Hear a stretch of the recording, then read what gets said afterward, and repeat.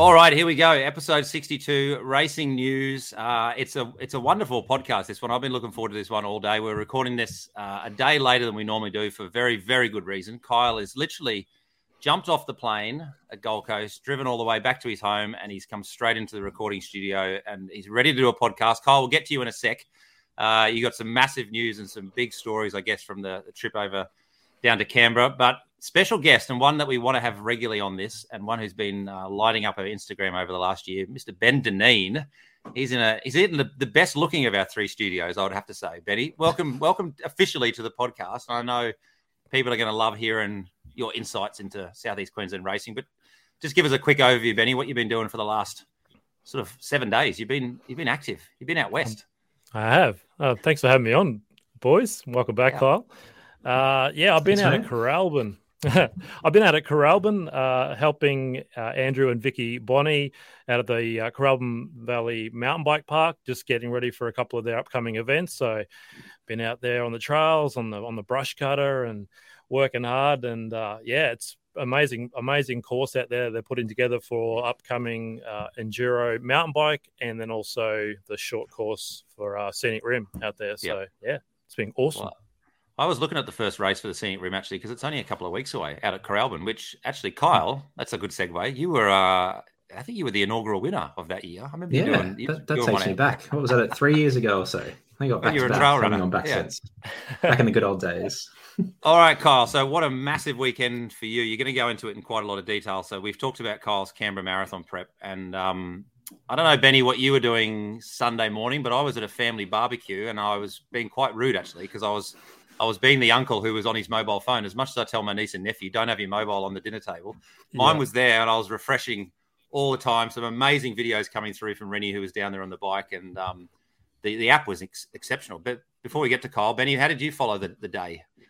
I was actually out running a couple of goat loops, believe it or not, on Sunday morning. And I said, and Troy Lethland actually did 4. And I said to him, Kyle's doing the marathon this morning. And he's like, oh, yeah, that's right. So couldn't wait to get off the goat loop. I wasn't checking it while I was out there and to see how Kyle was going. And we were on this group, of course, and getting updates from Rennie, etc. So, it was very exciting to be following along and seeing how everyone was doing, but of course Kyle. So that's where I was.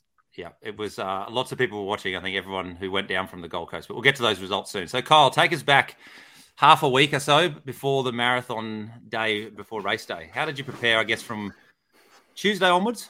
Maybe your last session that you did, the taper, last workout? Yeah, so normally I've got a pretty standard taper session that I'll do before most races, which is a 2x2K at roughly marathon pace. And I reckon this was one that Kerry gave to me years and years ago, and I just liked it, and I've just kind of stuck, and I've probably given it to a lot of people to do.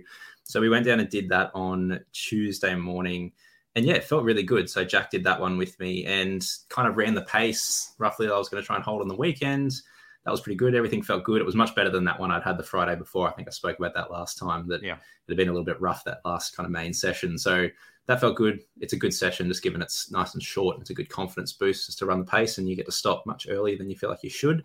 So we kind of finished that. I think before we started, I think it was going to be like a 19-minute session, including the recovery float. So I could get used to doing 19 under 20-minute sessions. So that was nice. And then Wednesday, we just did Wednesday walkers, which was a jog. Thursday, we did about 9. I don't think we did 10K, 9 or 10Ks, just easy, a couple of us, which is kind of the last run. I flew down on Friday, kind of lunchtime. So I didn't run Friday, had it off.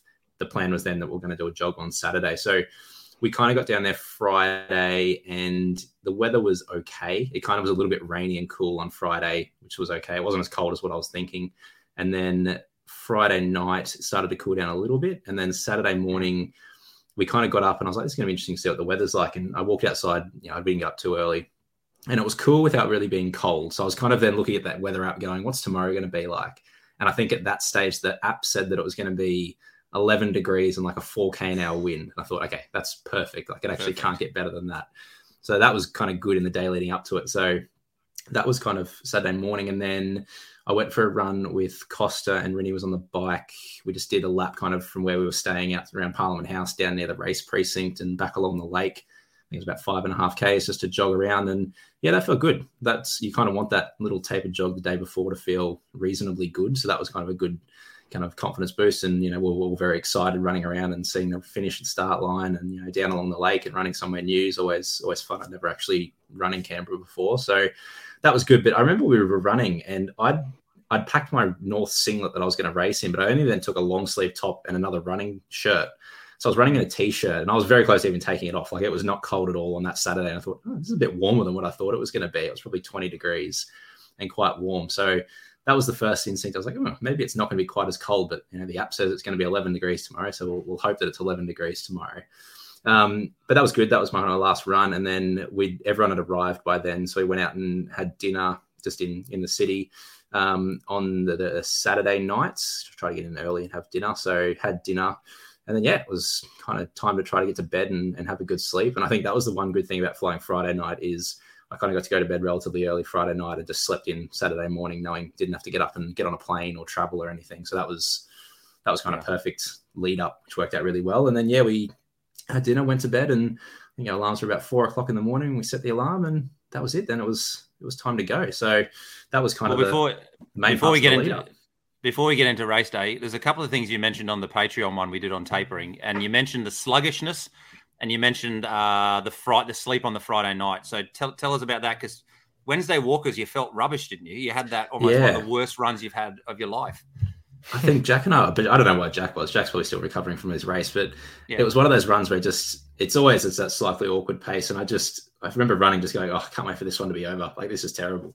I just want this to be done. Which it was kind of, after I did it, I was like, perfect. I can tick off the sluggish run. Like, that's taper. Well done. I'm nailing this taper, having a really terrible run a few days out from the race. So that didn't really worry me.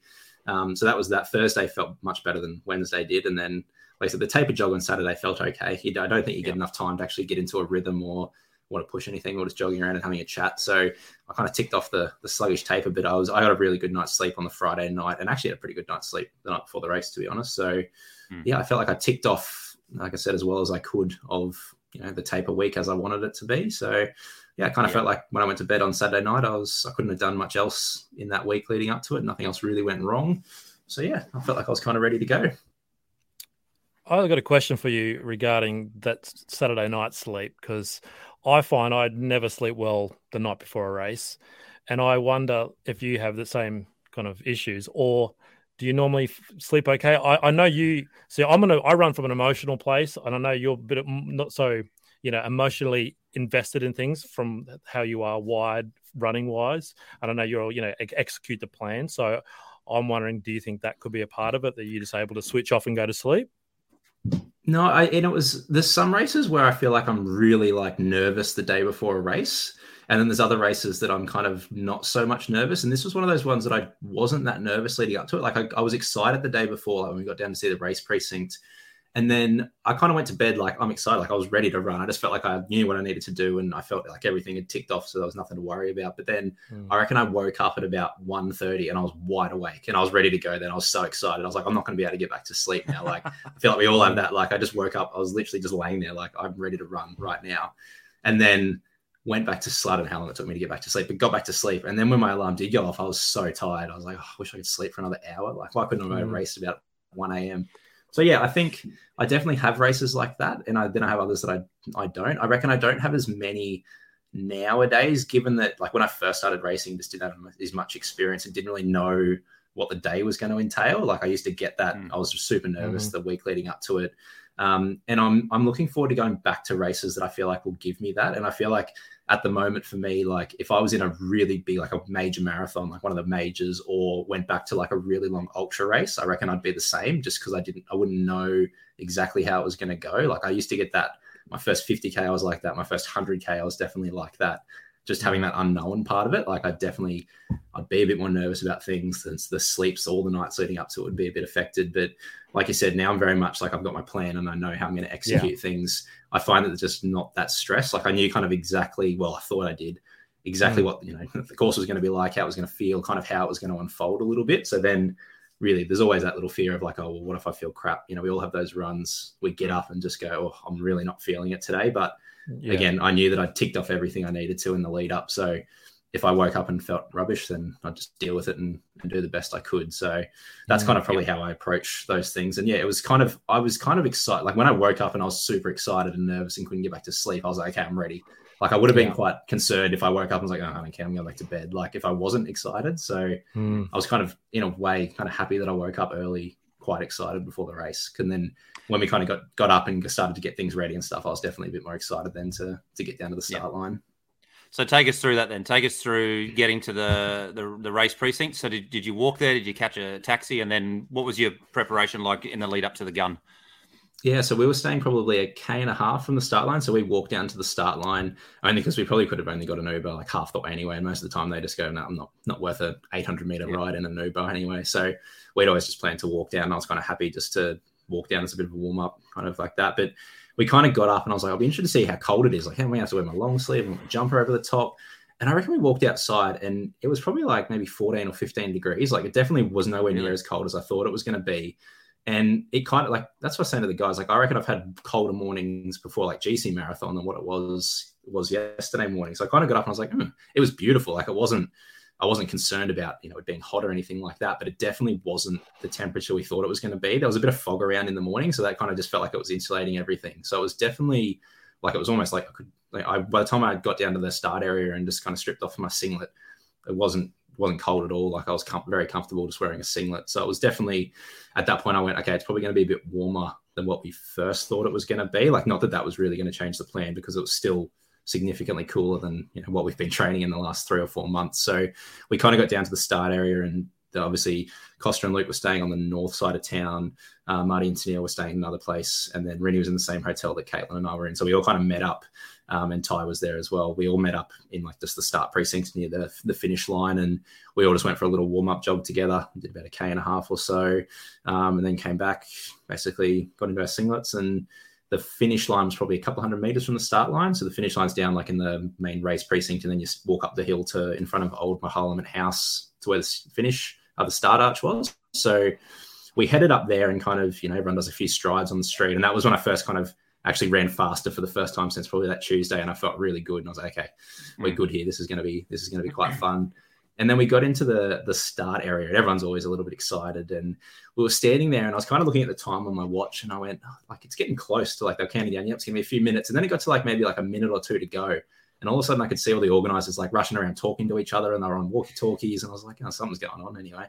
And then next minute, like someone's talking to each other, and the guy gets back on the microphone and he's like, we've just received word that Scott Morrison's going to be calling the election date this morning. And he's obviously flying into Canberra this morning. Him and his entourage are going to be driving through the course to get to Parliament House in the next few minutes. They don't know when it was. So we're not sure if he's going to be driving on the course in the next few minutes. We're just waiting to see what's happening. Brilliant. So all of a sudden I was like, oh, great. Another thing he's going to get in the way of. So that was quite entertaining, standing on the start line going, all right, yeah, that's of course, like, when in Canberra, those things tend to happen. So we didn't see him in the end. So I don't know if he'd already got through by the time we got through, or whether he was coming later in the morning. But yeah, that was kind of everything in the lead up to the start. We were standing on the start line, and there wasn't, because we were in the priority section, and there was wave A and wave B, and there was probably only 30 or 40 in the priority area. So I was interested at that point to go, okay, this would be interesting to see what kind of dynamics we've got at the start of the race. I think leading into it, I kind of envisioned that there'd be a little bit of a pack of us trying to run around that 2 hours 30 kind of pace, and then there'd be a few guys that would probably go off a bit quicker that would kind of be up the front. So that was how I thought that first few Ks was going to go. And then we finally got started probably, 4 or 5 minutes later. And I had seen on the start line that Marnie Ponson was there. So she's someone who I think is trying to run, or see if she can try and run the World Championships qualifier, which is 2:29:30. So at that point I thought, okay, well, if she's here, she's probably going to go out and try and run 2:30 pace. So that'll be good. There'll be a bit of a pack there around that anyway. And then, we're ready to go. The gun went off and we all kind of took off. And I reckon the first 400 meters, no one really took off. So all of a sudden I kind of found myself second or third, we're in this massive pack right at the front. I thought, okay, this is interesting. We're not going any faster than what I want to go. So we'll just, we'll sit in this little pack. And then we the first K was pretty much like a grindy uphill up to Parliament House. So it was kind of uphill the whole way, but you're feeling fresh. So you just get through that first K. And all of a sudden there was probably a pack of about 9 or 10 of us that just sat together, pretty much running the pace that I was hoping to run that first K out. So I thought, okay, beautiful. No one's going off hard here. This is just going to be the front pack. And then we hit 1K in maybe I can't remember exactly what it was, but we went, say 3:36 or 3:38 or something around that up the hill, which I was okay with. 3:37. There you go, 3:37. Somewhere in the middle there as well. It was just a few seconds slower than what we wanted, but it was uphill. We knew we had to come back downhill at about 3K anyway. And then, so all of a sudden we're running around Parliament House, and there's a pack of about 9 of us, and I'm just sitting like second off the front going, this is cool. All right, it looks like we're going to be in the front pack today. This could be interesting. And the other funny thing was, obviously, there's people who'd been working all night at Parliament House who were trying to come out of Parliament House, like as we're just the lead packs coming through, and they're just having to like just about to pull out of the driveway and getting blocked, and then just looking around like, what is going on? And there's about, I don't know how many people are in the race, but hundreds and hundreds of runners about to come past. So that was quite funny to see a few cars trying to get out, and we were running opposite direction to where the traffic flows around Parliament House. So that was interesting. And then, we got it to about. And at that point, I knew Jamie Lacey, who's got the GC50 record, he was there. So he was the one that I kind of thought was probably going to go out quite hard. Like he was going to be running quite quick. And he was sitting in that pack right next to Luke and I at that point. And we got to about just over 2Ks. And he kind of looked over to me and he was like, is this the pace you want to run? And I was like, oh yeah, like I'm happy here. Like I don't need to go any faster. And he was kind of, oh, okay. And then we kind of ran down the hill from Parliament House, and he kind of just like looked around and he was like, okay. And then he just took off and dropped us instantly. I don't know how fast he ran those between because he was with us at probably 3K. And if you look at his like 5K and 10K splits, he's dropped significantly. Like we could barely see him up the road at like 5 or 6K. So he'd taken off really quickly. So he kind of dropped us then. And then the rest of this pack just stayed the same. So Jamie was way off the front. And then we were in the pack that was kind of 2nd through 9th or 10th. And then I only worked out afterwards. But so Marnie had another female pacing her, and I can't remember off the top of my head what her name was, but she's done a lot of the short stuff. I'm sure we've mentioned her name on the podcast. She does a lot of the short racing. And Sean Crichton, who I don't know if it's Marnie's coach or if he just knows her, but Sean lives in Canberra. So he's a 2:10 marathoner. He's got, I think, the 6th fastest marathon in Australian history. So yeah, very famous. I don't know how old Sean is now, but yeah, he still runs a lot around there. He was in there pacing her through the first 10K. I didn't even realize it was him. I was just like, this guy's running well. He's got a nice technique. And he ran to 10K. So I just kind of sat off the back of this pack, and I was in my head, I was going, do I just sit on the back of this? Like, they were kind of swapping around. I didn't know who was pacing or who was running the whole thing. And I was kind of like, should I take my turn here, or should I just sit in the back, and how long do I just sit here? And there were some of them were starting to look around. I was like, I should probably like do something on the front here if these guys are just going to pace me the whole way. But I was like, maybe I'll sit. And then we hit 10K, and I think around 35:20, something like 25, something around that. It was pretty much roughly where I kind of wanted to be. I remember looking at the split going, I'm happy with that. That's where we need to be. And then from kilometer kind of 10.5, there was just this gradual climb. And this ended up being kind of the theme of the day. And that was probably the one thing when I looked at this course profile, and I kind of went on Google Maps and basically drove the course, it looked like there was a few little undulations, but then it looked like it was reasonably flat. Like it was always going to be rolling, but I thought, there's some flat sections here. This will be nice. And it just turns out that pretty much the entire course was just undulating the whole way. Like there was barely any sections that were dead flat for more than a couple of 100 meters. It kind of felt like you were constantly running uphill or slightly running downhill a few percent. So that was probably one thing that I definitely wasn't expecting it to feel as hilly as it was.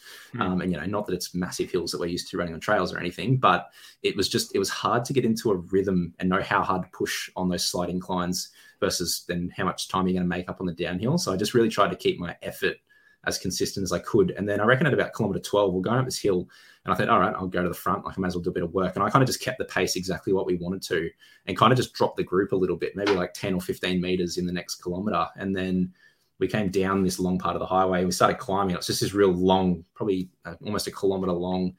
And we probably climbed, 15, 20 meters across that kilometer. But I kind of, by then I couldn't hear them. So I knew they dropped back a little bit from there. And I thought, I'm just going to, I had that decision to make of going, there's a really nice pack behind me, but if I want to try and run this 2:30, I'm going to have to kind of go and just keep going with this pace. I was feeling good at that point. So I thought, all right, I'm just going to go with it. I'm not going to stop and kind of wait for them to catch up, because I don't know if they're actually going to keep running this pace or what they're going to do. So at that point, I just said, right, I'm just going to run my own race here. I'm by myself, but like I couldn't see Jamie up the road. He was gone. I'm just going to keep running in second and try to hang on to these splits. Like I'd kind of, looking back on it, I suppose there was probably a point there where if I had my time again, maybe I would have just dropped back a tiny little bit and just stayed with them a little bit longer before I then tried to go. But, at that point I was like, well, I'm going to try and run this time.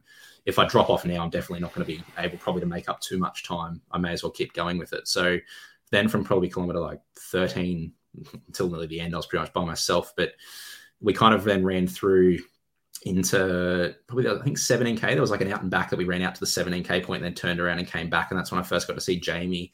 And I think at that point I took a split on my watch, like just took note of where I passed him. And then when I got back to that point, and I think it was about 1:50 to 2 minutes at that point that he'd already put on us through at about 17, 18K. And then I reckon there was probably, I don't know, the group, but like the few guys behind me were maybe like 10 to 30 seconds back at that point. Like it wasn't, I hadn't really dropped them. Then we just all spread out a little bit and there wasn't really a pack anymore. And then I got through, I remember at that point, it was just, I started to realize, okay, this is going to be a little bit more rolling. Like I'm going to struggle to run 2:30 here. Like I reckon I knew that at about 17, 18 Ks. I reckon at that point I was like, okay, I kind of at that point went, I'm not that concerned about running 2:29 here. Like I don't think it's going to happen. Like I felt good, but just then getting to feel what the course was like, I was like, yeah, I don't reckon it's going to happen today. Like I think then I went through 20K and then there wasn't actually a mat or anything at the halfway point, but I remember I took it, there was a marker at 21K and then I looked at my watch probably, like I said, about 100 meters after that. And I think I would have gone through halfway in about 1:15.30 or around 1:15.25 to 1:15.30. So at that point I went, okay, I'm on 2:31 pace. Like this is definitely a little bit more rolling and hilly than I would have thought it was going to feel like. I reckon then I was like, okay, like I'm going to need to kind of just stick at this as long as I can. And if I'm in the 2:31, 2:32, like I'm fine with that. Like I'm in second, I can't complain. Like I'll just stay here.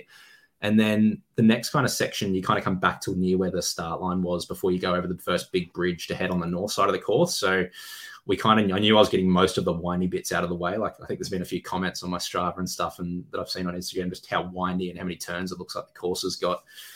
So we're kind of getting through most of the windy parts by then. So we headed over the bridge at about 25K.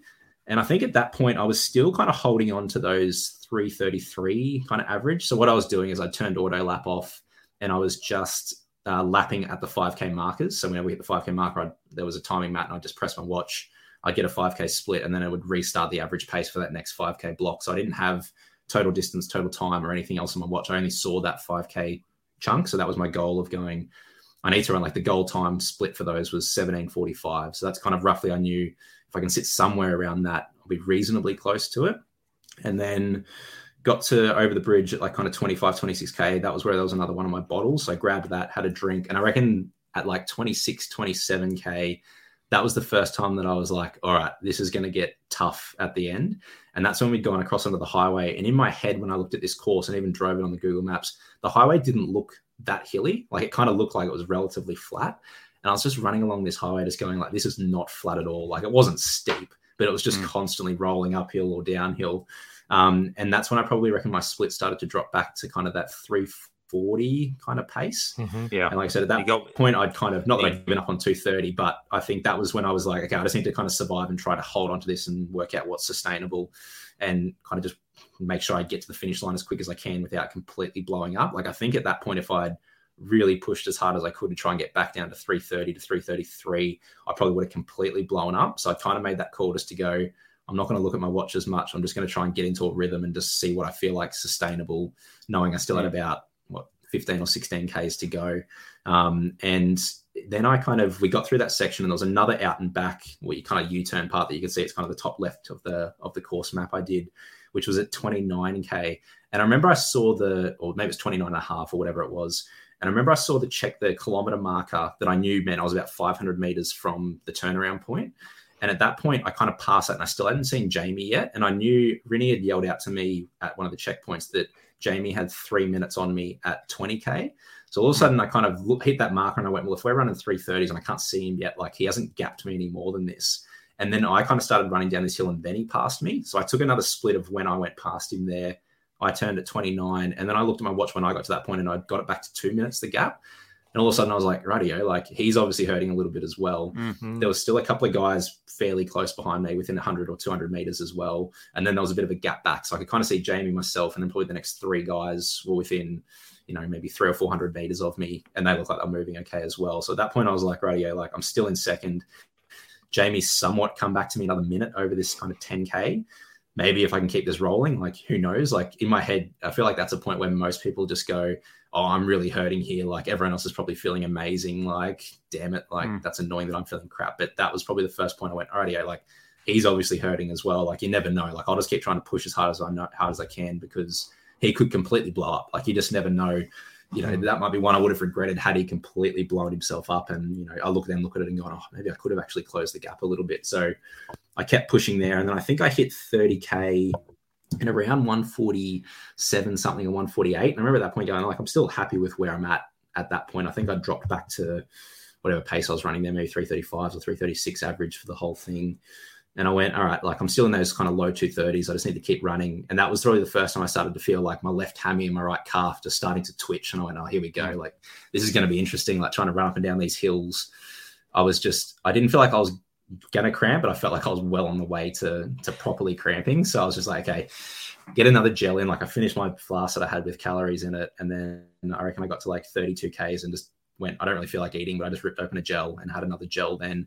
And then I kind of just felt like my hamstring and calf were twitching, but they weren't going to cramp. But I felt like I couldn't really go much faster. So I was like, I just got to sit in this rhythm and see how many Ks I can knock off. And then I remember I felt like I was still moving quite well at that point. I think I dropped to, 345s or something like that kilometers. So, maybe 10, 15 seconds slower than what I needed to run, but felt like I was still moving reasonably well. And I reckon I got to I could see the 34K flag. And next minute I heard these footsteps coming behind me and I went far out. I still feel like I'm moving pretty well. These guys must be flying. And right on the 34K marker, the guy that ended up coming second just flew past me. And I was like, man, I'm running, probably 345 to 350. He's obviously moving really well. And I'm going, when you go through the results, I'll let you know his splits because he ran a phenomenal race. And he just kind of just dropped me. There was no way I was going to go with him. He would have been running probably 330s or 335 still. So I kind of knew he was long gone at that point. I went, okay, I'm still in third. But when he passed me, there was another guy right behind him as well. And I went, here we go. This is going to get interesting. And then I thought he was going to come past me as well at about 34, 35 Ks. And he hadn't quite, he kind of just then fell off a little bit. And I thought, he's obviously hurting as well. This could get interesting. And then we turned to do the last little U-turn before we came over the bridge with maybe 6K to go. And that's when he caught up to me as well. And then as we were running down to go under this bridge, he kind of just flew past me on this downhill. And in my head, I was like, I've got about 5.5 Ks to go. Now I'm back in fourth, he's in third. I really should kind of push here. This is, that's podium. But at that point, you're just going, I just need to get myself to the finish. If I didn't want to completely blow up either. I still wanted to get a time I was happy with. I probably would have been more disappointed if I really tried to push hard then to stay with him and then cramped or completely blew up and really completely blew myself to pieces that last 3 or 4 Ks and, got closer to 240. So I kind of tried to stay close to him at that point. And it's not like he dropped me significantly, but I was one, trying to not cramp, and two, just going this sucks. I just want to get to the finish line. I'm over this now. I'm ready to be done. We all get that towards the end of the marathons. I'd well and truly hit the point where I just wanted it to be done. And I remember I still was looking at my watch at that point, and I still think for that 5K I'd averaged maybe around 350s. I'm looking at it here. It was still kind of, I think 35 to 40, I still averaged 350s. And I was like, okay, I'm happy with that. I haven't completely blown up. If I can still hold and run 350s, I'm moving okay. And then I reckon I could just see him the last 2 or 3 Ks, and he was just up the road, but it was in my head. I was like, I don't really care about the podium. Yeah, sure, that'd be nice, but I just don't want to cramp and have to walk in the last kilometer and then get caught by even more guys behind me. So I was kind of okay just to go. I just got to get this thing done. And I reckon that last, there was I think 1 or 2 of the little clips that I posted on Instagram, the last few of me running before the finish one was about a K to go. And I watched it back and I was like, yeah, that's exactly what I felt like. I got this really short stride because I was purely trying to not stride out and let my hamstring cramp. And then there's this annoying little hill with 700 meters to go that you've got to run up. And we'd run down it the day before the race, and we were kind of laughing about it, that's not that big of a hill. Look at that. Is that the hill you're talking about, Rennie? That'll be right. And I was running up this hill just going, why did I say that? This sucks. And then you kind of turn the corner and then you can see the finish chute. And at that point I knew I was still going to run somewhere in, low to mid 230s. But again, I hadn't had total time or distance. I hadn't had that watch face on the whole race. So I didn't really know exactly what time I was going to run. I just knew it was going to be close to that. And I flicked over. I think it's actually on one of the videos. You can see me flick my watch over to the main screen to go, what time am I at? And I think I had I was at 2:33:30 with maybe 200 meters to go or whatever it was. And I kind of was like, oh, okay, I really need to break 2:35 here. I'll be annoyed now if I go into that next 5-minute bracket. I want to keep myself in this 5-minute bracket. So I reckon with about 100 meters to go, I knew I was going to just dip under. And then, I think crossed in, I think my official time was 2:34:47 for fourth. So it was one of those ones I kind of finished and I was pretty wrecked afterwards. But I was like I wasn't over the moon with it. Like obviously I said I wanted to run 2:30, but I think I knew pretty early on that wasn't going to happen. Just on that course with where like, running by myself for the whole thing, I just thought if I do, there's going to be one hell of a run. But I just thought, I'm okay with it just being that little bit slow. I just don't want to completely blow up. So I was kind of I was satisfied with it. When I kind of go back and look at it, I think I was happy that I didn't completely blow up. Like I kind of slowed, but I only slowed like 350s versus like completely blown up to 5-minute Ks. So I was happy to kind of hang on reasonably well. And at the end of the day, like having run that course, there's definitely probably some things I'd do slightly different in training. Just it was more undulating and hilly than I thought it was going to be. And that was probably the one thing I was just like, well, that was a tougher course than I thought. Like even the last like 6 or 7 Ks, like my heart rate wasn't that high. Like breathing wise, I felt good. My legs were just trash. Like it was kind of like almost cramping, legs just heavy. Like it was probably my legs that was smashed more than my fitness necessarily. Obviously it is part of fitness, but yeah, it was good. I definitely got a lot of takeaways from it as well. But overall, like I'm content. I'm happy with that. That was my first actual proper marathon race, and 2:34. Like I said, can build on that, but very happy with it. Yeah, well, I'm going to give you a little bit of a breather, Kyle, and I'm just going to go through the results here, and then we'll come back to a few key points because, Benny, you must have a couple of questions, and we've got some questions that we put out on Instagram that people want to ask. So I'll just go through the results, and then Kyle will come back to it because it's a remarkable first marathon, and I've run Canberra, so I know those rolling hills that you're talking about. It's doesn't look anything remotely like that on the gradient that you see on the map. But let's just go through some results. So the female marathon. Third place was Kate O'Connor, 3 hours and 1. Second, Ella Higgins in 2:54. And Kyle, you mentioned Marnie Ponton before. So she ran 2:43. So she's obviously had a difficult day, I guess, if she was going for that World Champs qualifier of, you said 2:29.30, I think you said was the time they were going for. So Marnie takes the win there in 2:43. So in the males, Kyle, yourself we don't often do fourth, but we're going to do fourth today. Yeah. If that's all right. 2:34.47. Russell Dessau Shin in 2:34.11, 36 seconds. And I tell you what, Kyle, I wouldn't have been aware of this, but the app that we were tracking was remarkable. We actually had one of those dots that you could follow. And so in that last 5K, we were just watching the 2 dots. And of course, it's not 100% accurate. Obviously, they're figuring it out with an algorithm, but we were thinking it's 30 seconds. It's 30 seconds. He must be able to see him. And it was so hard to watch it. And Daniel Carson, that was what you said, the guy who came flying past you, Kyle. Like, I think at one stage he was 4th or 5th. Like, he really moved through the field at that point you talked about. Well, that was what I was going to talk. So he went out in like 3:40. He went out in like 3:45s.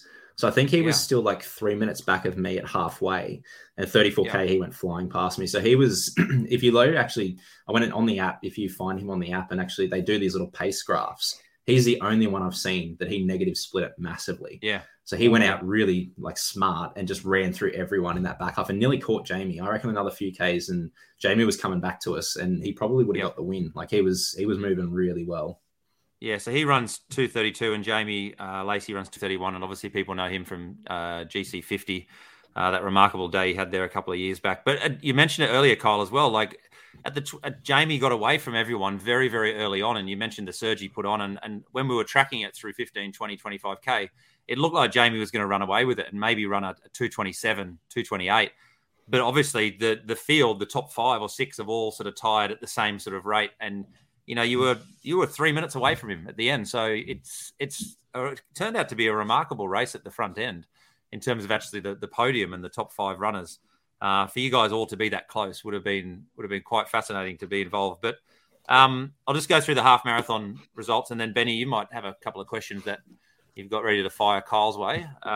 So female, Aaliyah Brand 1:25, Megan Tamanillo in 1:21, and local Gold Coast girl Tennille Ellis 1:17 takes that half marathon out by quite a significant way. And on the app as well, it showed her to be in the lead and in control pretty much the whole day. So that's a great result for Tennille to win down there. I think, am I right, Kyle, in saying is Tennille 2:41? Did she run at the Gold Coast Marathon one year? 2:40. She's run 2:40 twice. 2:40. Okay. Yep. So she's in very good form. Do you know if she's going to run Gold Coast Marathon, or was she going to the full this year? You don't know? I'm not too sure. Not too sure. And the male race, Kyle, I don't know if you checked the results out from the half marathon, but very quick and very close.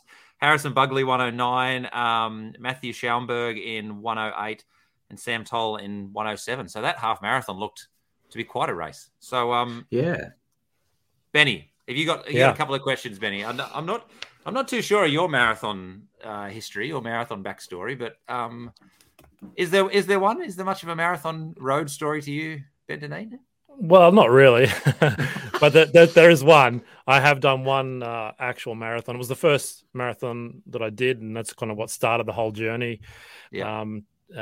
Over 10 years ago now, and it was a start. It's where I began, and when I got to the end of it, I thought I'm never going to do this kind of thing again. This is the worst thing ever. But inevitably, I started looking at 50K races, and the rest is history. I did have a couple of questions for Kyle, but he's just been so thorough going through the whole race. Because no, he has. But when I looked at his Strava after he finished, and I looked at his splits, I did have questions about just how much they vary, because I know how Kyle normally is just so methodical, and I thought, geez, there's some real variance. Not even just in the back end, but over the whole race. And of course, as soon as you explained the course and that, the hilly nature of the course wasn't what you would expected, that totally makes sense. And I just think it's amazing how you've been able to manage and work, within those parameters on a day where you didn't know that the course was going to be like that and the temperature wasn't as cool as you thought it was going to be. And yeah, it's an amazing achievement considering all of those variables that you weren't aware of. So. Yeah, and I think that's one thing that, I was just going to say, Tom, on that, because like you said, Benny, I'm really like those races where I can really calculate those splits, like those fast ones. If you go look at any of my other flat races, generally my splits are super consistent. So absolutely, that's another part of this race that was always going to be a bit tricky for me, and that's why it was like that. Because again, I didn't have auto lap off, so I wasn't getting K splits or anything. I had no idea what these. Didn't see a single K split. So I was just kind of looking at my average pace for those 5K. But it was very much I reckon if you look at that first, even 30K, the effort was pretty consistent. And that probably just goes to show you exactly like you said, that's just what the course kind of did. So I probably did my best just to go, I'm going to try and keep the effort as similar as I can. And there's probably some Ks that were significantly slower, and probably some, I haven't actually gone and looked at the individual K splits from early on, but there probably was some faster ones as well. But that's just because there was some Ks that were almost entirely uphill, and then some Ks that were almost entirely downhill. So it was just one that I went, I've got to get the effort right here. Not ideal. I'd probably rather have those K splits and know exactly what I'm on every K and just tick them off. But it's just not the course that you can do that on, because like I said, the course varies so much. You just got to get the effort right. And at the end of the day, just hope that equates to then, hitting that time that you want at the finish line. Which almost is like a trail run, really, isn't it? We talk about running effort based when you're doing trails. And like you said earlier on, that you couldn't find that rhythm out there because of that, undulation the whole time. So yeah, you had to run to effort. And then of course, managing those, niggles that were coming on later on rather than blowing up. So I think, once again, with all the conditions that were handed to you and the course and the temperature and how you've done it, mate, we are absolutely wrapped for you. I think it's just an incredible achievement. Yeah, it is. It's a remarkable performance. And I think the takeaway for me, even listening to Kyle talk about it, and probably for those listening at home, is to take your kilometer splits off. You use it as a 5 kilometer split. I've heard of a few people who've done that. And that just sounds like a wonderful way just to get yourself into the race zone, to forget about analyzing the race every 4 or 5 minutes. Then now you can analyze it every half an hour, which is probably a better thing to do in these longer races. So Kyle, there's a couple of questions here which sort of come into this. We got off Instagram. So Nash Run for Life, she asked a question: how do you get and keep your heart rate low or so low to conserve energy for the race itself? But that's a good question. But Kyle, what was your average heart rate? Because you often run quite a high heart rate. So I guess the question is, how do you manage your heart rate in a race, regardless of whether it's high or low? Well, this was an interesting one because I had kind of a range that I thought was going to be acceptable. And really early on in the race, I looked down and my heart rate monitor was just flashing red. And I thought, I fully charged this thing. I don't know what's going on. And the number on the watch just seemed like it was a bit high for where it needed to be. So I was like, I'll turn it off and turn it back on again. And it turned back on. I don't know whether it connected and it was right or not. So I'm assuming what's on Strava is accurate because it's pretty much what I thought I was going to run. And I reckon when I've done all my training runs, what I'd said I wanted to do was, like the heart rate I can probably hold for about an hour if I was racing really hard is about 183. I know 183, 184 if I really am pushing as hard as I can for an hour. So my head, I was like, I want to try and keep it as below kind of 175, 176 for as long of the race as I can. And if I get to the last kind of like 10Ks or so, I'm happy to be up in the 180s. I don't mind with that. But even then, I reckon, not that I've gone into looking at it in too much detail just yet, but there would have been times in the first kind of 10 or 15Ks that it would have spiked way higher than that just because we were running uphill. And again, it was just about trying to keep that effort right. And I think I didn't look at actually take any notice of my heart rate once during that race. But if you had to say to me, like, what do you reckon your average? I would have said about 175, which is what I think it came out at, because that was kind of the number I had in my head that I thought I was going to be able to run. The thing that I found interesting, though, is I reckon if I'd run that on a flat course, it would have been higher. I reckon the fact that it was hilly and it was my legs that stopped me at the end, like my heart rate probably wasn't that high towards the end. Like you can almost see, I think it actually drops off a little bit towards the end, purely because it was my legs that was my limiting factor there, not my aerobic fitness. It was just purely my legs just not wanting, not having the strength to keep running as fast as I wanted. So heart rate was probably a bit lower than what I think I could hold for a marathon, but that's also good information for me to have for the next one, knowing that I reckon I could probably get my heart rate to go a bit higher than that and stay there if I really need to, given my legs can stay strong for the whole thing. But yeah, I don't think, like, some people run really specifically to heart rate and other people are a little bit off. I think if I was on a really flat course, I would have stuck probably to heart rate a little bit more, but just given the undulations, it was so hard to kind of judge exactly that effort right as well. And some of the hills were only, you'd only be climbing up the incline for, 10 or 20 seconds. So your heart rate doesn't have that much time to adjust anyway. So it was very much a run to feel for me yesterday. Yeah, that's a great answer. And another question here from Aaron Robertson. This didn't happen so much to you, Kyle. You're only a couple of minutes outside what you're aiming for, but we said given the course, that's quite understandable. But a few other people who went down there maybe missed their target by a bigger margin. So Aaron asked, how do you adjust your mindset in a race once you realize that your goal target is definitely not going to happen? And she asked, how do you remain positive? And you kind of alluded to it a little bit when you talked about focusing not on catching third, even about just maintaining your pace. But it'd be interesting to know, once you realize it's not happening, where do you go mentally then? Yeah.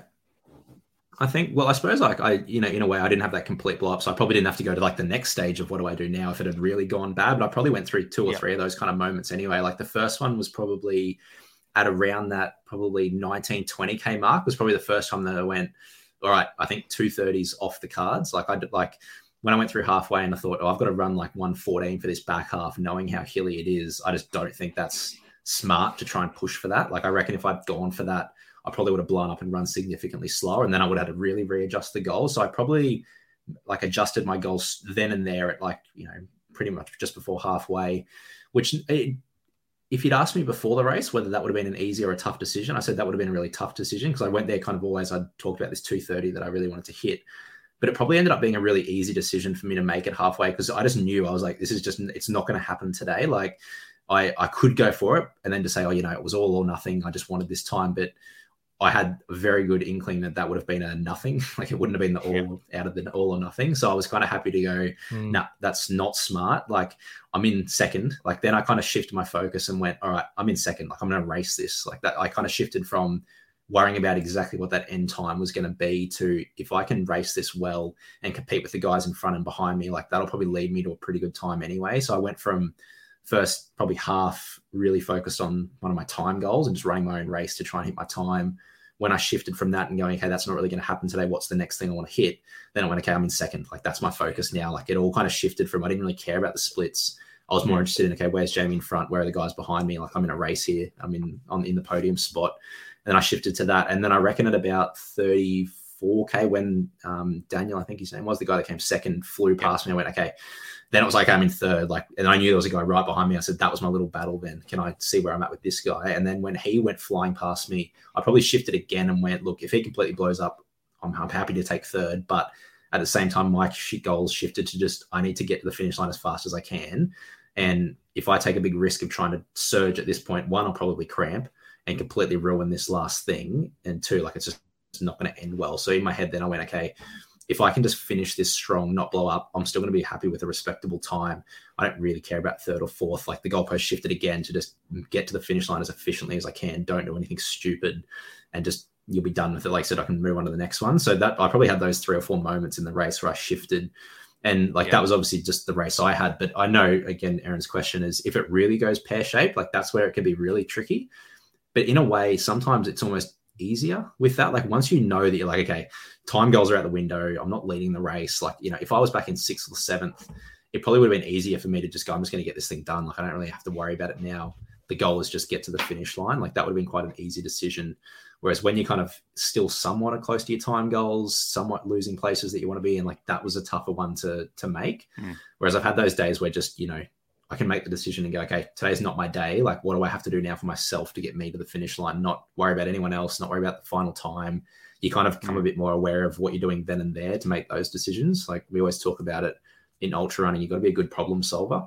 And I think that's where I kind of go if I get to those points in races. I go, okay, I'm going to forget about all those external things, what everyone else is doing, my finish time, and go, what do I have to do now to get myself back to feeling good? If it's nutrition, if it's slowing myself down, whatever it is, I'll just shift my focus to something else. And then if you do that stuff right, you tend to finish much better anyway. Yeah, and Benny, I was going to ask you, that's another great answer, Kyle. Benny, I was going to ask you, it sounds like Kyle there, every decision he was making was still in a positive mindset. And I think this is the key thing I take out of Aaron's question is that there's a difference in how you react to a race or a day, depending if you're in a positive stage of mindset in a race and whether you're in a negative stage of a mindset. And I imagine making any big decisions when you're in a really negative phase of the race is probably pretty dangerous. But Kyle, listening to Kyle then, he was able to shift the goalpost very quickly because he was still in a very positive place. So to go, okay, now the battle's third. Okay, now the battle isn't third. Now the battle's staying as close to third as I can and getting to the finish line. Like, would you say that's a fair enough comment to say, Benny, that it's a different between being in positive and negative frame of mind when you make that decision? Yeah, absolutely. I hear the way Kyle has explained it. He was reevaluating the whole time, but like you said, from a positive mindset, he wasn't beaten at any point. The goal post kind of changed for him with the course and with the conditions, and obviously, trying to manage his effort based on the hills. And then with the placing thing always comes into play. We know this in races. It's definitely a motivating factor, or it can be a demotivating factor. And especially when Kyle's, had two people pass him at the later stages, that's something that can really throw you. And he hasn't let him throw him. He's just gone, all right, cool. This is what I've got to focus on. This is the outcome that I want to get today. The goal has changed. Now it's about finishing strong and not completely blowing up, with possible cramps and pushing, trying to do something that, like he said, is probably not going to happen when the goal changed from being the 2:30 and then the placing. So yeah, I think absolutely he's kept that positive mindset at every stage and just made those choices as he's gone along, which is amazing. It's really, and it's funny really that you thanks, mate.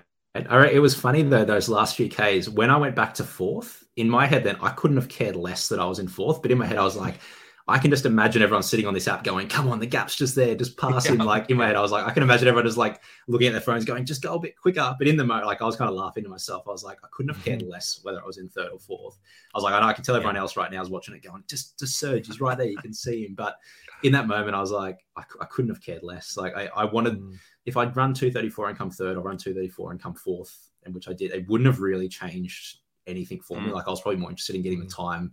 I couldn't have really cared less of the place. Like, yeah, I'm sure if I won it, obviously I'd be excited. But even then, I just wanted the time. Like that was the goal. But it was always funny that it's those external factors of like, I've talked about this on the podcast. Everyone's going to be watching along. Like everyone's going to be looking at it going, oh, you've just dropped from 2nd to 4th. But in my head, I was like, I couldn't care less. Like if I get this time that I'm okay with, it would have been easier to get kind of like disappointed then and going, oh crap. But I knew that I didn't care. I was just watching him up the road, just going, well, there's the podium. But it didn't really, that wasn't like, oh my God, that's what I came here for. Like that was never a big motivator for me. I just happened to find myself in 2nd because I was running my own race. Like, I don't think I would have changed that. I would have run the same if I was in 7th. Like, I don't think it's just who was there on the day and where they were.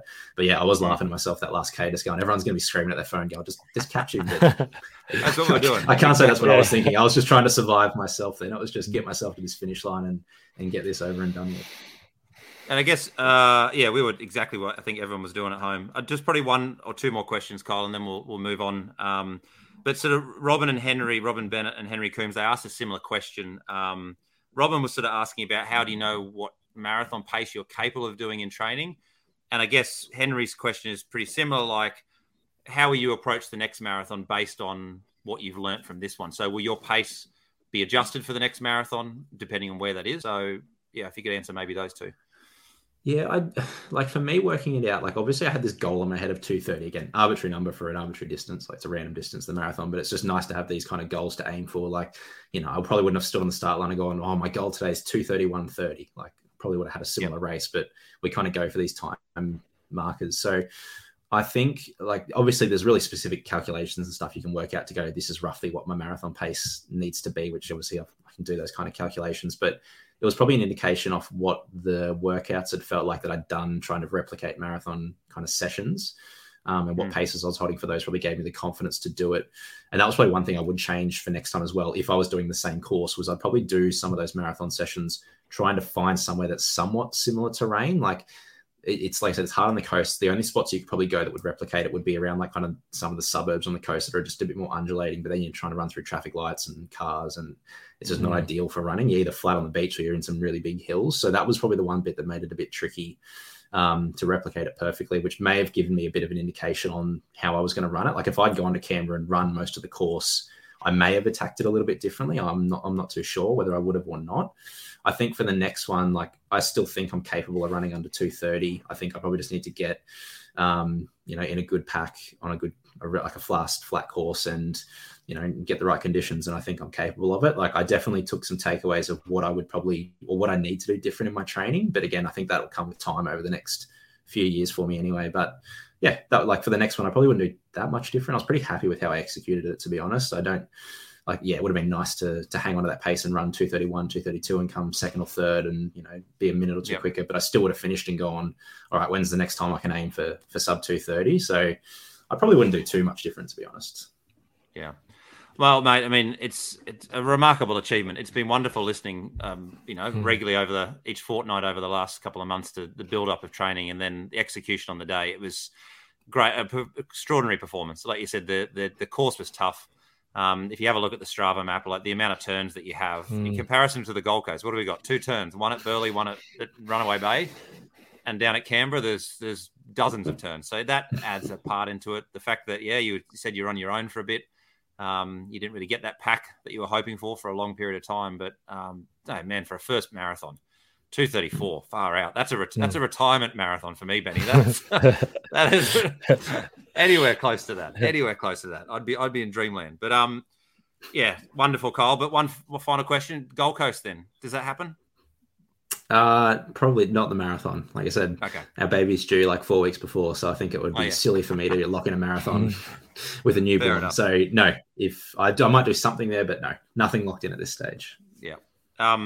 So there are lots of other questions, but you've pretty much answered most of them. We had some sort of questions about the race itself, but you've pretty much gone through all of them. So, if you're listening from home, we're at 50 odd minutes now. So a good time to pause the podcast and go and get a coffee or pause it for the next day, because we've still got a fair bit to get through. We've got some Goat Loop news.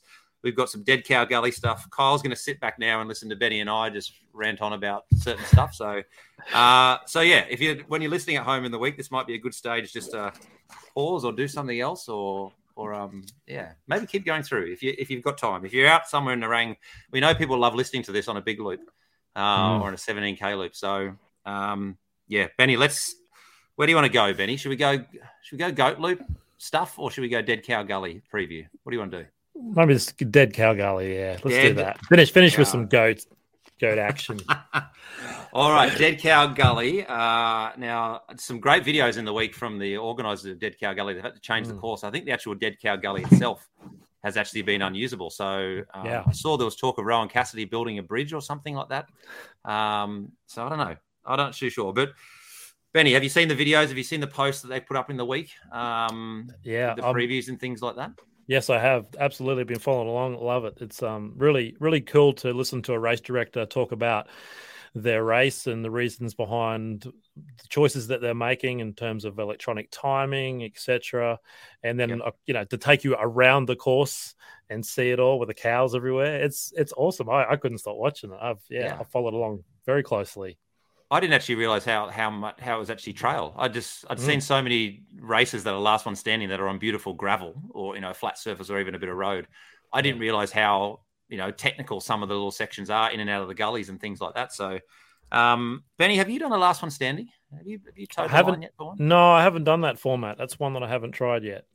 Sticking to the 400 track, the butter. Yeah, sticking to the ground and around in one track. I love it. All right, Benny, I'm going to go through the 5 that they previewed on online. And there's Rowan Cassidy, actually, and the Hillbilly guys, they did a really good YouTube preview of this as well. So if you jump on their YouTube channel, I think Rowan Cassidy's got it on his YouTube channel. They do a really good talk through the people who might be at the top end. So these are the 5 that they mentioned actually on the Care of the Dead Cow Gully Facebook. First of all, a guy from Tasmania, Ben Hurst. He hasn't come up, Kyle, on any of our talks in the last couple of years. But he's got 2 out of 4 wins in this format. So I don't know if he's flying in from Tasmania. I don't know if he's relocated from Tassie and now he's up here, but he's a Tassie fella. So possible temperature issue there maybe for a boy from Tassie. Yeah. Kevin Muller, who they introduced as the legend of ultra running, the legend for the last decade. He's in there. Barry Loveday, he's done 45 loops, I think, last year, or maybe at Clint Eastwood. Chris Murphy, 46. They call it loops, do they? They call it yards. 46 yards at Oxley in 2020. And then the one they gave number 1 to was Ryan Crawford, and he won it last year, I think, in 44 loops. Now, Ryan, we had him on the podcast, on the Patreon one about a month or 2 ago, and he talked about him and Barry actually going for the Australian record.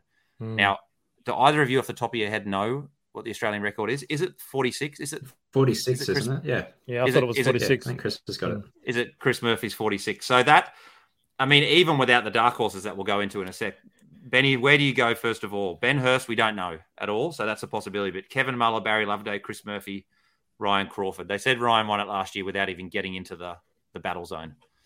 Where's your tip, Benny? Well, Ben Hurst, I do know. I've known him for a few years. He's done a lot of stuff. We ran together for a little bit up at Glasshouse 100 miler a few years back. Yeah, he's done a lot of great stuff for mental health, and he's done a lot of huge events. I would definitely put him up there just for his mental strength that he has. So I reckon he's definitely one to watch for this race, personally. I think he's probably higher than number 5, in my opinion. Yep. So give me your top 3 then, Benny. I'm going to put you on the spot here. You've got it out of. Let's go out of those 5. Let's assume those 5 are in the top 5. So Ryan, Chris, Barry, Kevin, Ben. Give me 1, 2, 3. Kyle, you're going to do the same. I'm going to do the same as well. And then we'll see who's got the goods on the day. Benny, you go first as the new guest. I'm going to go Kevin Muller for second.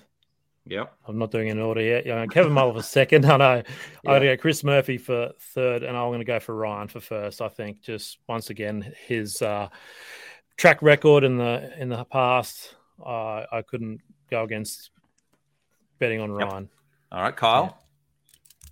What are you going to go? I'm going to go Ryan third, Chris second, and Barry for the win. Wow. That's my order. We will see. I don't know. Who am I to comment on last man standings? We know my history with the event. Doesn't go well. I'll be off. None of them will probably be on the podium. All right. So I'm going to put Chris in third. I'm going to put Ben in second purely because unknown. So there's a very good chance he could be far better than anyone's expecting. So I'm going to put him in second. And I can't see how Ryan is beatable at this distance. From what we've seen over the last couple of years, I can't understand how he's beatable. We know he didn't. I think there was one race where he pulled out in the mid to low 30s, but that was when he was doing mega milers, back to back sort of thing. So there's my 3. So the dark horses they introduced, John Drysdale. I think this was a bit rough on him. He got third in 2021, and they just put him in the dark horse category. Yeah. But did 30 yards in 2021 and for third. So you'd have to imagine for him to get into that top 5, he's going to have to go. Well, I think, would you say they're all going to go above 40? That 5, the top 5? No, there'll be at least 1 or 2 blow-ups for sure. Okay. For sure. All right. 3 of them will go. So John will go in. John Drysdale is a dark horse. Nicole Dukes, female, so she did 21 yards in 2021. And Rowan Cassidy, there he is, 24 loops in 2021. They put him as the dark horse, and they said potentially he's going to go over 30 this year. And and they said he might even push that top 5. So who knows? We've got a good mate, haven't we, Kyle, going in this? Trav Ireland. Trav doesn't listen to the podcast, so we can say whatever we want about this. He's told us he's not a podcast listener. He says it's not personal, but he just doesn't listen. Yeah. So Kyle, we can make predictions here on Trav Ireland with knowing full well that it's never going to come back to bite us. You weren't expecting this. I know you weren't expecting me to say this. No, I was expecting this. It was just what answer. All right, okay. I knew you were going to ask. I think. Well, before you give me the answer, the story behind this, Benny, is that years ago, we were chatting about Last One Standing, and none of us really knew about the concept. And then Trav sort of went quiet, and he went, "What, 6 point whatever kilometers every hour?" And he literally said, "How hard can that be?" That's right. I do remember this. Yeah. Yes. We were all joking. And so now we are all going to find out live as we follow this how hard it actually can be. So, Kyle, Trav Ireland. I reckon, and I actually reckon, I think this could suit Trav. He actually said it during the thing. He's like, this might be his event that he just hasn't even realized he's really good at. I think Trav's quite stubborn, and I reckon he'll go longer than people think he will. I reckon he'll go 26 hours. Yep. 26 hours. Okay. What do you, Benny? What do you reckon? Oh, that's I'm just doing some math here. So what's that? 172, 174, 176. Yeah, I think less than that. I think he's going to do maybe 19 loops. Yep. That's what I reckon. 19 finish, be out on the 20th. So, You'd have to say, wouldn't you, that if he makes to 23, you're gonna make 24. So I was gonna split the difference there and go in between you, but that'd be stupid. So, oh man, okay, I'm gonna go higher than Kyle. Then I'm gonna say 28. Wow. I think he's gonna have a day to remember. I agree, Kyle. He is as stubborn as an old horse. This Trav Ireland is, and he actually said he felt pretty good in that run that he did up over the Gateway Bridge, the Andina weekend. So.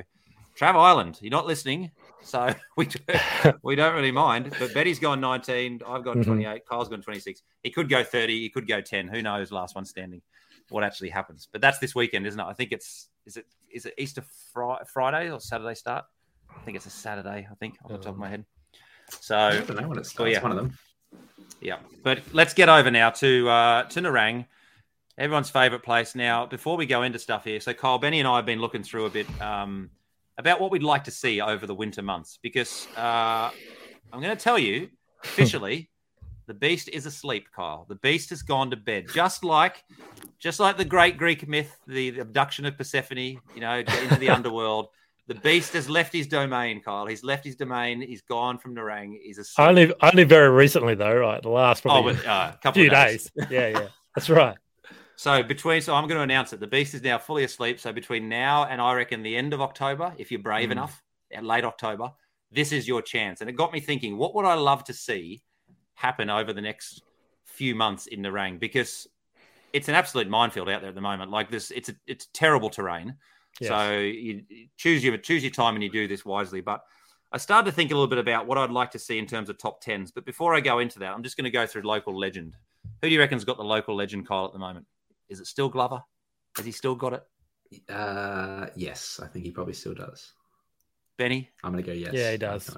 No, he doesn't. Scott George, 54. Brad Glover, 52. Benny, you're 43. Jack Day, 35 loops. He's doing some good work out there. Ryan Bolton, 25. Rafa Nunes in 21. Cherie Barnes, 14. I think I'm 11. Kyle, none. I just missed that list. You know what we did miss, boys, actually, was the 7,000th loop. Oh. And it's 7,014 today. So it literally could only have been it probably was you, Benny, on Saturday. It might have been you and Troy on Sunday, Let's just say it was. Let's just go with that. Yeah, it was me. I'll take it. So 138 in the last fortnight. So it's still pushing it outside Kyle's range here. We're going to get over 9,000, definitely. Now, before we get on to the stuff we've been researching, Zach Harris did ask a question. I said we talk about it on the podcast. He wanted the names of the loops. So here we go. 1 Goat Loop, 2 Man Maker, 3 Widowmaker, 4 Lazarus, 5 Impossible, 6 Nirvana, 7 Ultra Goat, 8 The Farmer, 9 Silly Billy, 10 Enloopament. Benny, that's where you check out, I think, at 10, isn't it? That's correct. 11 Waiting for Cooper, 12 the best one of all, I think, Fix Your Fence. 13 Rubbish Run, 14 Cinnamon Donut, 15 Mountain Goat, 16 Bad Boy, 17 Brothers, 18 Both Toenails, and that's as far as I can get on Strava because I can't. What are the other ones? What's 19 to 23? There's Shrunken Heads somewhere in there. So, 18 is Both Toenails. 19 is Pivo, beer. 20 is right, 20 is Shrunken Heads. 21 is Soraya. 22 is Computer Says No / The Legend of Sean. And 23 is the No Frills Goat Miler. No Frills. Okay, so there you go, Zach. I don't know what he's planning. But there we go. So, Kyle, what's your highest loop on there? Have you done Impossible? Yep, I've done 5. That's my no greatest achievement on the Goat Loop. So, Kyle, here's what we're thinking, and we want to set a bit of a challenge to people over the winter months, as well the Beast of Sleep, is that obviously getting into the top 10 for the single loop now has become incredibly difficult, really, really hard. And maybe there's a lot of people who are thinking, my time's done and I can't sort of get into that. But I started to look, okay, let's look at Manmaker through to Nirvana, 2 laps through to 6 laps. What do we see potentially a challengeable top 10 and a reasonable top 10 time to be? Because at the moment, there's some areas that you might not get the crown, but you could certainly get into the top 10. So at the moment, Manmaker, 10th place at the moment is a 111 for a Manmaker. Benny, you're in 9th in 110. So Kyle, what do you reckon, Kyle? Like if we're talking about most people have had a good go at it, what do you think would be a reasonable time for sort of a top 10 for a Manmaker? Let's go one. Well, it depends how many people have a go. Let's put it as a goal. 105. 105. A couple of 32-30s. That is exactly what I wrote down. Yep. All right, we're on track here. So that's what I think as well, Benny. If people get out there through these winter months, I reckon by the time October comes around, the top 10, the 10th time would be about that 105. Okay. Widowmaker, currently, who's got it at the moment? 10th place at the moment is 157, and that's actually Christy Windmill, 157. So, boys, what are you thinking here? I've written down a time that I think, if you base it on the fact that Kyle said 32:30 for 2 laps, think about what a 3-lapper might be, what you'd expect them to average. What's obviously going to be 145. Isn't that what you wrote? Ta-da. Spot on. 145 it is. 145. It's not going up like this. This is not a straight line graph, this one. So, yeah, I reckon 145, 35-minute laps would be pretty decent at the moment. Currently, only 3 people have done that at the moment. I can't remember who the 3 are. I think Luke Kilborn is actually... I think it actually might be Jack. Is it you and Luke, Kyle? I think it would be. I think so, yeah. Yeah, I think Luke's got a 140, and I think that's it. I think he's the third one. I then thought, okay, the Lazarus. What do we reckon? What minutes per lap would you go for 4 laps if we're talking about a reasonable 10th? I reckon you've written down 40-minute laps, 2 hours 40. No, 38. See, I'm asking more here. I'm thinking 37 minutes a lap, which would give you a 228. And the man who's sitting on 228 at the moment and currently 4th is you, Kyle. 228, you're in 4th. So I reckon there's enough good runners out there. If they dedicated a day to this to go out and say, I'm going to give this an effort, we could get 10th. We could bump Kyle, actually. There's the aim. There's the actual aim. While Kyle isn't trail running, bump Kyle out of the top 10, because I don't think you'd be out of the top 10 in any of these goat loops that you've actually had a go at. So there's the aim. 228, a low 228 will get rid of Kyle. I'm currently on 245. It's all about bumping Kyle the next few months. Everybody, everyone do your part. So in the impossible goal, I said, right, I reckon 38 and a half minutes will give you about 3 hours, 12:30. There's only 2 people who've done that at the moment. Now, the reason why these numbers work out so well, Kyle, is because there's a magic number for Nirvana. 40 minutes a lap, Kyle, for 6 laps would give you what time? No, your maths base. 40 minutes a lap. 4 hours. 4 hours on the head. So this is what I really want. And this is Benny. This is what we've talked a bit about. And I was going to go secret with this, but I'm thinking stuff up. Let's just put it out there. I would love by October time to come around if there's 10 people who've gone sub 4 hours for the Nirvana on the goat loop. Nirvana. There's definitely enough people out here who can do it. It's just who's stupid enough and who's brave enough and who's taken the glory enough to go out and do it. So that would give you, you need to do 6 laps, sub 40 on average. Currently, no one's done it. Scott George has it at the moment at 4:04. Brad's got 4:06 and I'm on 4:08. And if you remember, that was we took those crowns within the space of like 2 weeks of each other. So what do you reckon, Kyle? Top 10 as the aim? You like talking top 10s and you like talking front pages of Strava. Do you think those times are too quick, Kyle? No, I think we could get top 10 at least close. I think we could at least get where you guys are at the moment to be around 10th. Yeah, it's just a case of whether people want to do it, isn't it? If they want to go out there and do 42 Ks. Well, mine are tough, Benny, but you've done a bit of research into 2.0 loops. So, Kyle, have a listen to these ones. 2.0 possibilities. So 2.0, there's a lot of room for growth and movement on 2.0. And maybe after I hit 500 goat loops, I might go back to doing some 2.0s. But in terms of the multiples, so when we look at the single loop and then the man maker, the widow maker, there's only been, that I'm aware of, Tom and Kyle, there's only 2 people that have done 5 2.0s. That's the maximum that's been done that I'm aware of. And if someone else is aware of it, they can obviously send us a message and let us know. But there are 2 people who have done 2.0 five times. Shane Anand and Rafa have both done 5 2.0s. And then going to the Lazarus, 4 2.0s, we have well, this is what I was telling you, Tom, and Cole probably doesn't know this, or maybe he does, that there's 2 different types of segments that have been created on Strava for the Lazarus and for the Widowmaker. So I have to reference 2 different ones. But according to Strava, there is 5 people that have done Lazarus 2.0, or what is named the Crazy Goat. Yep. There's more people need to get out there and do multiples of 2.0, and then down to Widowmaker, i.e. the Reaper, 3 times goat loops 2.0. We have a total of 9 people. Let's double check that. It's not many. Yeah, nine people, and they're all men, and there's no women have done the Widowmaker. So there's lots and lots of room there for people to go out and do multiples of 2.0 as well to get on that top 10. So out of those ones, Benny, which ones is the easiest one to go for? Like, we know 1.0 is very tough. Is the 2.0? Sorry, is the 2 laps? Is the man maker for 2.0? Is that a tough time? Have you got that on your screen there? Let me have a look for 2 laps. Because Kyle, what's the one lap of 2.0? Do you know roughly? What's Jack done? Is him and Tom are 41? 41? Yep. Yeah, 41.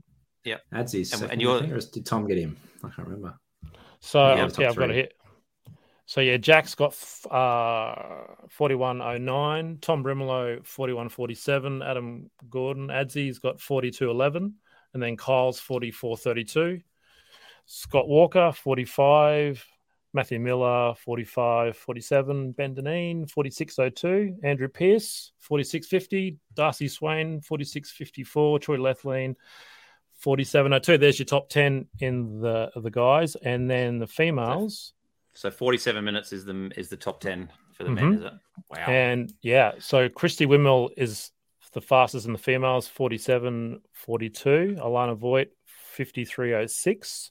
Hayley Teal, 54.34. Stephanie Wilton, 55.54. Dana Maher, 57.36.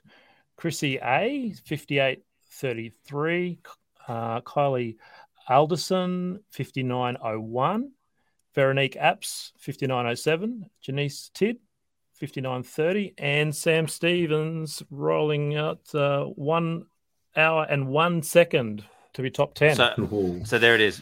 There's the women aim. The girls' aim is to get the 10th person under the hour mark. So the hardest thing though with this, Kyle, is that to go out and do multiple 2.0s, you've got to forfeit the fact that you could add some severe or serious tallies to your 1.0 loop. So you go out and right. you go out and do 3 2.0s. You could have done 4 single laps. So so we'd love people in the winter months to get out there and do a bit on the multiple. See if we can bring those times down. As I said, Kyle, you must have seen it when you've been out with the Mondays, but it's a real mess at the moment, and you wouldn't. It'd be quite silly to go out and try and attack it. I don't see how you come out with knees and ankles in the right places if you did that at the moment. But we do think it's due for a grading, and we think it normally happens just before Kokoda. So July. But so there we go, boys. It's a big episode, a massive one with Kyle, with his Canberra Marathon. And so where do you go now, Kyle? What do you think about? What do you do? What do you talk to people about? I don't know. Now that's all we've been talking about for so long. I have to come up with something else to do. I don't know what I'm going to race next. I don't think I'll race again before the baby comes, and then we'll just see how life is then. I think we are locked in for Kokoda at this stage for July. So that will potentially be the next big one. I may do something at Gold Coast, but I may not as well. Yeah. But I don't know. I've got nothing on the cards for the rest of this year that's locked in yet. So we will wait and see. Yep. Can you promise me you're going to keep away from short course trail races in the next couple of months? Is that possible? Because I'm looking at a few of those, and I think you should stick to the road. I'll do my best to stay away. I'll stick away for a little bit longer. Yeah, no free entries heading Kyle's way, please, from race directors. That's right. Just keep working on that dad bod. What about you, Benny? What races are you at? Are you calling some races for us soon? Some more races coming up. GC30 I'll be at, and Flirt with Dirt. But for me personally, just trying to keep tallying up those goat loops and get to 500 sooner than later. Being out at Coralban working has kind of stopped me doing as many as I'd liked, but I was out there this morning, and I was out there yesterday. I'll be out there tomorrow. So that's just my little mini challenge, my mini goal to get there. So definitely. Well, so we've got coming up in the next couple of weeks, as I said, we've got Dead Cow Gully, Wild Horse Criterium, which I think they combined with the Wild Horse at night, haven't they? Because that was sort of cancelled. GC Running Festival's coming up as well. There's another road race on the 24th. Scenic Rim first round. That's the one I was talking about out at Coralban. I'm going to hopefully head out there and do that one myself. Because that was the one that you did, Kyle, wasn't it? Quite smooth tracks, I think. The mountain bike trails. Beautiful. If you switch, amazing. Switchbacks and things. So, and then we head into May, don't we? And we've got a few more road races coming up in May. But it's a fair few sort of other races happening through April, which hopefully we'll get to. But Benny, thanks very much, mate, for joining us. You've done some fabulous work on Instagram over the last year, and he's been enjoying our quiz nights that we've been happening. So thanks to those people who sort of jumped in on Wednesday evening. We'll try and do a few more of those. And Kyle, mate, from Benny and myself, and I guess from every listener, massive congratulations. You got no idea how much joy it was actually following it yesterday. And I sent Costa a message on Saturday and said, you do realise my entire day has been lived through Instagram, the live Instagram. I want to see stuff. I want to see food. I want to see the expo and stuff. So, just extraordinary, mate. Congratulations on a first marathon. Thank you very much. Thank you very much. And to everyone who's doing Dead Cow Gully, best of luck. We'll see how those predictions come in. And, we'll hopefully see you out in the goat loop. Yep. It's colder. So get yourself out there and do a bit. See what happens. All right, boys. Thanks very much. Talk to you soon. Cheers. See you, boys.